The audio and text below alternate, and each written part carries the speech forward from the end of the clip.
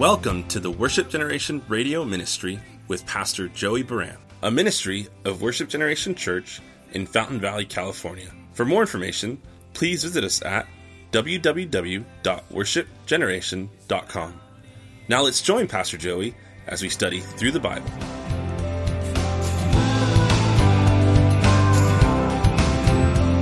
There's so much more than we can see. The love you give is a mystery. You give me strength to face the... Okay, so tonight we are going to be wrapping up 1 Kings, the book. Topically, we did chapter 22 verse by verse on Tuesday. It's a lengthy chapter. And tonight we'll be doing topical. And as you come to chapter 22 of 1 Kings, we've been through about 6 kings of the northern kingdom of Israel after the divided kingdom, after Solomon died. And then Jeroboam led the 10 tribes in the north, Solomon's son Rehoboam, Judah and the blended tribe of Benjamin with them in the south. And there's never a good king in the north, but there are some good kings in the south, about 40 kings total over about a 300-year period. And so we're just kind of plowing through this. But 1 Kings emphasizes those northern kings, as does 2 Kings. When we get to Chronicles, it emphasizes the southern kings of Judah. And there's, of course, crossover because the kings interact with one another, either for good or war or whatever could be going on. But this book primarily focuses on those kings of the northern kingdom. And so tonight we're wrapping it up, but since we looked at Ahab so much last week in detail with lessons from Ahab, and Ahab has been a dominant figure for a northern king in the latter half of this book, and he really is pretty dominant in chapter 2. It's his 22. It's his death and his end at the hand of the Lord for all of his rebellion and disobedience. In chapter 22, Jehoshaphat, the king of Judah, the son of Asa, who reigned a long time, is introduced to us. Jehoshaphat also reigned a long time in Judah, so as neighbors, they're connected. Now, when chapter 22 starts, Jehoshaphat goes to the north to connect with Ahab, and Ahab says, hey, look, let's go attack Ramoth Gilead. It really belongs to Israel. Why do we ever let the king of Syria go have it? And there's been 3 years with no war, and say, okay, let's do this. And Ahab has all these false prophets that come up and say, you're going to have victory. And Jehoshaphat says, isn't anyone else that has an opinion on this? They bring in Micaiah. He says that Ahab is going to be struck down and it's a bad ending for everybody. And so he gets thrown in prison or in jail for saying things that the evil king Ahab doesn't want to hear. And off they go to war, to battle. Jehoshaphat with his king's robe on. Ahab would camouflage, if you will, to not be obvious who he is. Like he's hiding from the Lord, and Jehoshaphat's like, hey, I always have victory with the Lord. Let's go do this, because he always did have victory with the Lord. So one guy's going out with the confidence of the Lord. The other guy's going out terrified of the Lord. And sure enough, Jehoshaphat gets chased, but cries out to the Lord. The Lord delivers him. It says in Chronicles that he cried out to the Lord, and the Lord delivers him.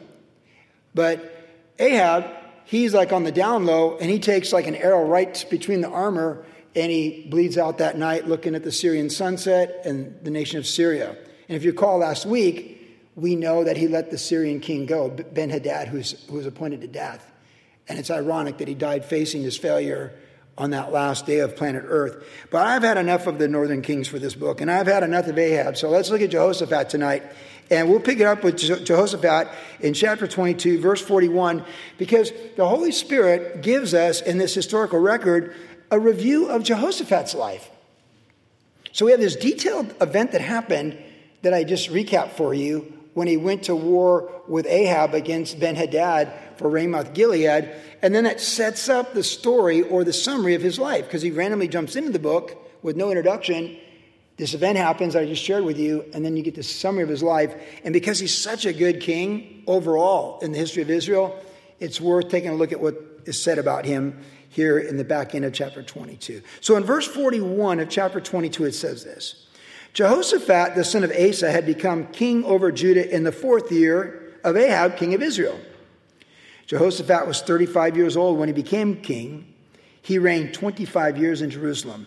His mother's name was Azubah, the daughter of Shili. And he walked in all the ways of his father Asa. He did not turn aside from them, doing what was right in the eyes of the Lord. Nevertheless, the high places were not taken away, for the people offered sacrifices and burned incense on the high places. Also, Jehoshaphat made peace with the king of Israel. Now, the rest of the acts of Jehoshaphat, the might that he showed, how he made war, are they not written in the book of the Chronicles of the Kings of Judah? And the rest of the perverted persons, the Kadesh, those are the gay prostitutes, who had remained in the land during the days of his father, Asa, he banished from the land. So he expelled them. He got them out. He's like, that's not happening. Verse 47, there was no king in Edom, only a deputy of the king. It's an interesting verse that pops up in here. Verse 48, Jehoshaphat made merchant ships to go to Ophir for gold, like Solomon did, right? Solomon did the same thing. But they never sailed, for the ships were wrecked at Ezon-Geber. Then Ahaziah, the son of Ahab, said to Jehoshaphat, let my servants go with your servants in the ships. But Jehoshaphat would not. And Jehoshaphat rested with his fathers and was buried with his fathers in the city of David his father. Then Jehoram his son reigned in his place. So this is the summary of Jehoshaphat, this great king who got duped into this whole thing that preceded this synopsis earlier on in this chapter that we studied on Tuesday night in detail. Now, I want to read to you some things about Jehoshaphat's life from the book of Chronicles to shed light on what we just read about his life. Because tonight we're getting lessons from the life and legacy of Jehoshaphat. And I believe personally, even though Asa is featured in the book of 1 Kings and Rehoboam is also featured in 1 Kings because they're kings of Judah. But again, the primary focus are those northern kings. That the fact that Jehoshaphat pops up here in this story before the end of the book, he is, of course, a great contrast to the life of Ahab, who we studied in detail last week, lessons to learn from his failures.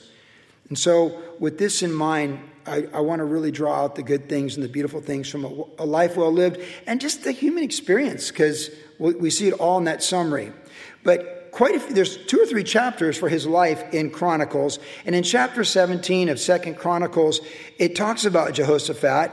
And it says that, he came to reign and that the Lord was with him because he walked. So I'm in chapter 17 of 2 Chronicles if you want to turn there. Otherwise, you can listen to me. But verse 3 says, now the Lord was with Jehoshaphat because he walked in the former ways of his father David. So he's compared to the great King David. He did not seek the Baals, but sought the God of his father and walked in his commandments, not according to the acts of Israel. Therefore the Lord, listen, because he was obedient, verse 5 tells us, therefore the Lord established the kingdom in his hand, and all Judah gave presents to Jehoshaphat, and he had riches and honor and abundance. It's all the result of his obedience to the Lord. Verse 6 says, and his heart took delight in the ways of the Lord. Man, he loved the Lord. He wanted to be at church. He wanted to be in fellowship. He wanted to be at the women's event. Or she wanted to be at the women's event. Or he wanted to be at the men's thing. They wanted to be at the Christmas dinner. They wanted to be at Woody's for breakfast with the guys. He was that guy. He wanted to be in fellowship and with God's people. He wanted to talk about the Lord. He was set toward the Lord. His heart took delight in the ways of the Lord. Moreover, he removed the high places and wooden images from Judah. Now, we just read in Kings that he didn't. So evidently there's a point in his career where he did remove the high places, but human beings, the way they are, they're like, well, you can close a couple liquor stores in your city one year, and then a few years later, someone else is on the city council, and they put those liquor stores back there. We know how that works in the human experience. So evidently something like that happened. But it says in the 3rd year of his reign, verse 7, that he sent out leaders. And these leaders went out, and we're told in verse 9, that they taught in Judah and had the book of the law of the Lord. They went out with the books of Moses, and they taught the 10 commandments. They taught the truth. They gave a standard of right and wrong for the people, and they went throughout all the cities of Judah, and they taught the people the word of the Lord, line upon line, precept upon precept, verse by verse. And it says in verse 10 of chapter 17 of 2 Chronicles that the fear of the Lord fell on the kingdoms of the land, the surrounding kingdoms that were around Judah, so they did not make war against Jehoshaphat. This sheds light on us for Edom and the deputy being there in Edom, right? It gives us more insight to that. It gives us background. Also, look at this. After all we've been through with Judges and the Philistines, look what this says. Also, some of the Philistines brought Jehoshaphat presents and silver as tribute. I mean, we haven't seen anything like that, WG, going through the Bible verse by verse with the Philistines. Like, it's all out war. Kill or be killed with the Philistines. This guy obeying the Lord, this great king, it's like, hey, even the Lord makes even our enemies be at peace with us. And in this case, that is the case. And the Arabians brought him flocks. Like, these guys are coming from far away. Here, have some sheep, have some goats. 7,700 rams, 7,700 male goats. And so it says in verse 12 that he became increasingly powerful. He built fortresses and stored cities.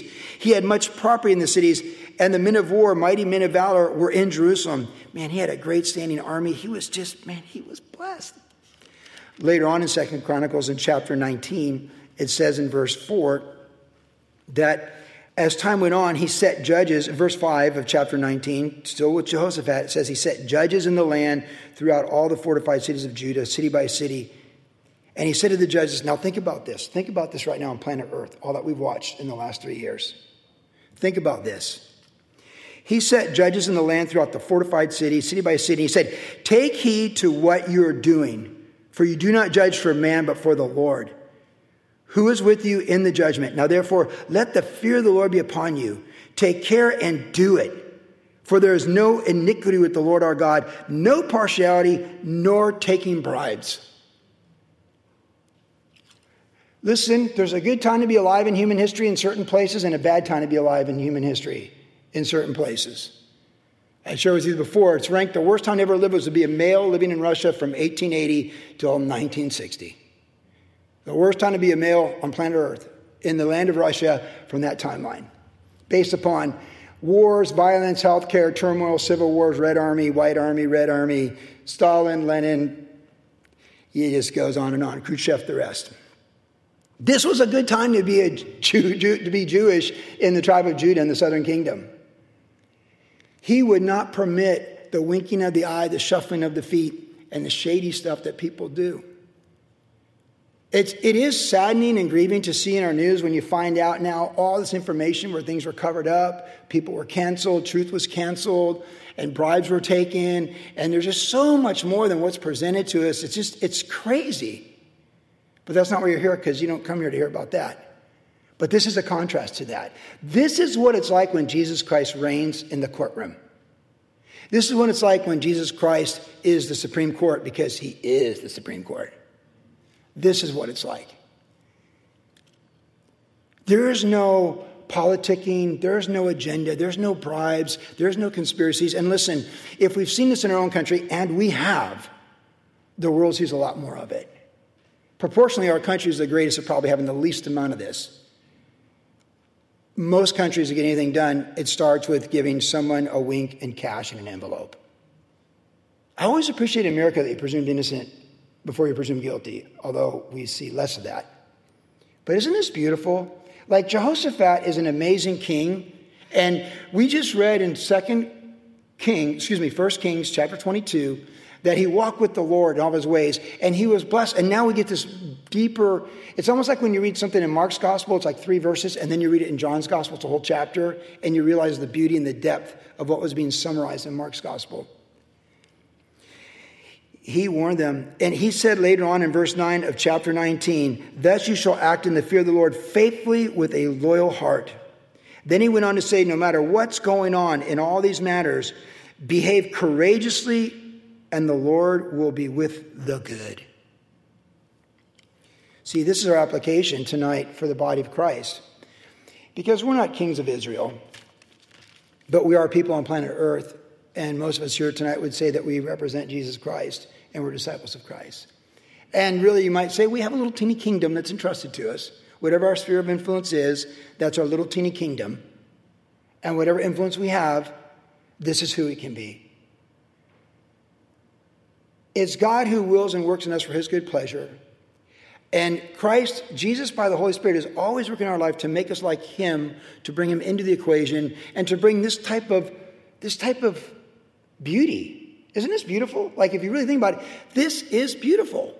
What if you could go to Superior Court in Santa Ana every day of the week when all the jurors are waiting out front, because I've been in that group, maybe you have too, and people are lined up ready to go in, and you clear security and all these things.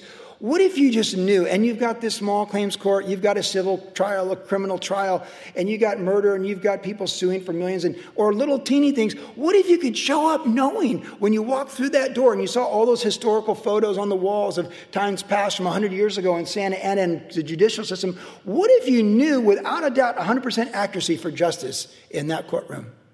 Wouldn't that just be beautiful? Well, that's what it's going to be like when Jesus reigns on planet Earth. That's what's coming. And we get to represent that.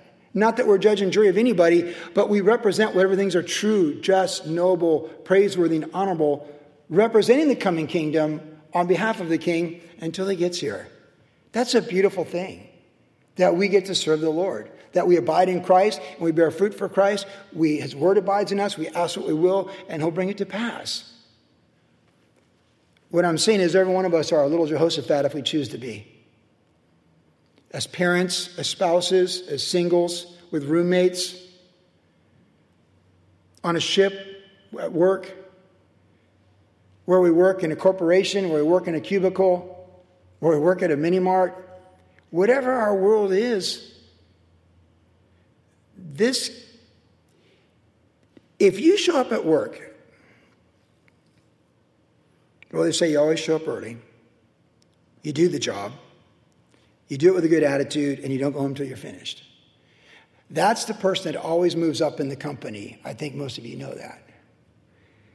Well, you look at this guy, Jehoshaphat says he walked in all the ways of his father. He did not turn aside from doing what was right in the eyes of the Lord. His entire life is summarized that he did not turn aside. He stayed online. And we see he got pulled and pushed in different ways. His faith was tested when they were invaded from the south, and his faith was tested when he almost got killed in the battle there, talked into going to battle with Ahab, and 32 kings on their chariots are coming after, or captains are coming after him, and he's like, oh, Lord. But he was under the blood. He was a covenant, and his heart was with the Lord. We compared Ahab and Jehoshaphat on Tuesday night, and Ahab was doomed and it was self-inflicted. God said, I'm going to reveal myself to you 2 different times, and he did not respond. It's like walking away from a harvest crusade and rejecting the gospel. But Jehoshaphat, who was pursued and had the bullseye on him, he was delivered by the Lord because he had a heart for the Lord and he was under the blood of the Lord. And as I said Tuesday night, I say again, those with the Lord have peace, protection, prosperity according to all God's plans that he has for them. That is what's promised for us. And Jehoshaphat had it. So you either got all the blessings, and God, it's not your day, it's not your time, and God protects you from 32 captains chasing you on their chariot, coming for you. Or you're fighting God, and you think you can hide from God. You camouflage yourself on your chariot, and you're not just mind your own business. You think you're getting away with it, and the arrow from the Lord just goes right there in your armor and pierces you. And then you bleed out watching the sunset, looking towards Syria. Get to think about taking Naboth's vineyard. Get to think about fighting Elijah, making other kings sign contracts so they weren't harboring Elijah. And you get to think about all that in your last 4 or 5 hours of your life before you step into eternity. He had every reason. He walked away from Harvest Crusades. He walked away from Pastor Chuck giving invitations, Pastor Brian Burson giving invitations, Joey Brand giving invitations, Raul Reese giving invitations. Ahab walked away from all the opportunities to get right with the Lord to the very end. Brian McDaniel tells a story when he shared the gospel with a Jewish man in a parking lot near a department store. I don't know how it came about. And the man rejected Christ one more time. And later, within 5 minutes, Brian McDaniel's on the scene. That man dropped dead of a heart attack right there. God sent Brian McDaniels to give this guy one more chance, like the thief on the cross, to put his faith and trust in Jesus Christ. And he rejected it. You see, when we choose Jesus, we choose the blessings, and our life can be summarized as we let the Lord work, verse 43, that we don't turn aside to the right, to the left. And God is pleased with us. And as we saw the expanded commentary from 2 Chronicles, God is for us. We're for his word. We share his word. We bring his word. We speak his word. We live his word. And it's a blessing. We exhort people, why would you do that? Why would you be corrupt like that? Why not do the right thing? Why would you think that way? I mean, most of you have had that situation where you told someone, like, why would you even think like that? God can't honor that. God's not going to bless that. That's going to put you in a bad place. Many times in my life, I've said, do you know what this is going to look like when you stand before Jesus? You got to admire Jehoshaphat. This summary of his life is beautiful. Now, then it goes on to say, so that's the first point. He did what was right before the Lord. It's amazing, it's inspiring, it's encouraging, and I hope it can be said of us. Amen? Yeah. Well, I want the Holy Spirit to say that stuff about me in my life when I'm in eternity. Hopefully he can say that about my life when I'm gone and you're at my memorial. But more importantly, that he says it about my life when I'm in eternity. Yes and amen? Yeah, the same for all of you too. Second thing, this is where I feel like the human experience really comes in. In this text, his relationship with people is listed in 4 variations that are very interesting to me. First of all, the people of Israel and the high places. Second of all, the steward of Edom. Then the king of Israel is mentioned, and the gay prostitutes, the Kadesh. So you're at a memorial and you got an open mic and someone gets up, hey, dude, Pops was like this, dude, how's Dad? Dad was crazy. Dad with the people of Israel as a shepherd, man, he tried with those high places, but what are you going to do? They want to keep rebuilding them. After a while, Dad's like, whatever, it's your choice. And then Dad with, Uncle Ahab up in the north, because Ahab and Jehoshaphat were linked through in-law relationships in the family tree of marriages. There was a family relation, Chronicles tells us. Okay, so old Uncle Ahab, how's Papa with Ahab? I remember when Ahab got to go out there and fight, and Ahab was struck down. Oh, that's so heavy. Wow. But he made peace with Israel. Israel and Judah were always at war. Hey, Dad, Dad made peace with those guys. Good thing God had his back when he took on Ben-Hadad, huh? And Dad and the Kadesh, man, oh my goodness, Dad and those guys, they just keep coming back. They're relentless. Those guys never stop. Grandpa Asa tried to drive them out, and he kind of did, and then they all come back, set up their tents again. Those gay prostitutes, they're relentless. They just won't go away. They're relentless. They don't stop. Hey, Dad dealt with it. There's some things Dad said, you want to build those high places, I'm not going to stop you. But these guys, I'm going to stop that. My grandkids are not growing up coming to the temple, seeing these tents on the hill. That is unacceptable. And they can go do that down there with the Philistines in Gaza, or they can go do that with the Edomites down there in the Sinai Peninsula, whatever. But they're not doing it here. They're not welcome to do that here. They got to go. And Dad dealt with that. See, it's a summary of his relationships with people, how he was. And I think this is something we can all relate to. Because when you go to a memorial, people often talk about what the person was like in their interactions. And people get up on an open mic and they might talk about mom or grandma or dad or grandpa or uncle or a co-worker, or they inspired us with what they did in this ministry they started. That's what happens. It's a life looked at through the eyes of different people who have a different perspective when they're looking at it from below. Now, the older you get, the less likely your peers will comment because they preceded you. My dad's in his 90s. When he steps into eternity, there's no one from his peer group. When he served in the Korean War, the Vietnam War, when he was stationed in Guam, Okinawa, or when he got his master's degree at UVA, graduated from UW, University of Wisconsin. There's no one around from that. His parents aren't around to talk about his life. His brother's still alive. Maybe he'll come, maybe he won't.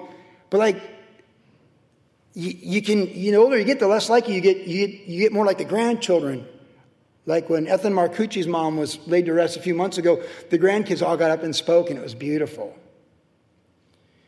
This is like an open mic at a memorial service for Jehoshaphat when you think about the perspectives of people.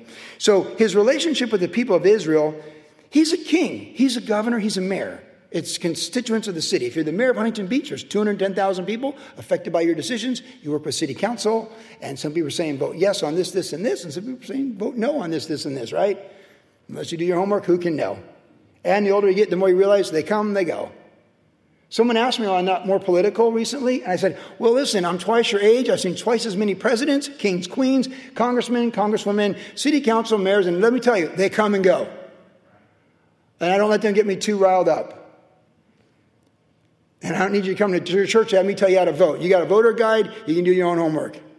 I'm going to tell you how to live for Jesus and look for the kingdom who supersedes and is over it all and will have the final say on it all. And don't get upset about these people. Don't put too much trust in those who are good, and pray for them all. And don't let those that are evil bother you too much. Just pray for them all. Like God says to in the New Testament, honor the king, pray for them all. Hope for the best, and just know there's a chariot of glory coming for each one of us in faith in Jesus' name. This is not our home.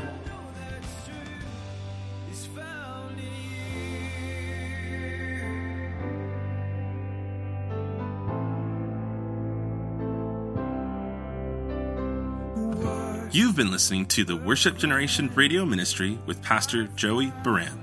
If you would like more information about the ministry of Worship Generation, visit us online at www.worshipgeneration.com, where you can listen to the podcast of today's entire message. You can also find us on Instagram, Facebook, and our church YouTube channel. Worship Generation is located at 10350 Ellis Avenue in Fountain Valley, California. Our service times are Saturday evenings at 6 p.m. and Tuesdays at 7 p.m. For more information about Pastor Joey personally, you can follow him on his Instagram, Facebook, or YouTube channel. Thanks for listening, and God bless.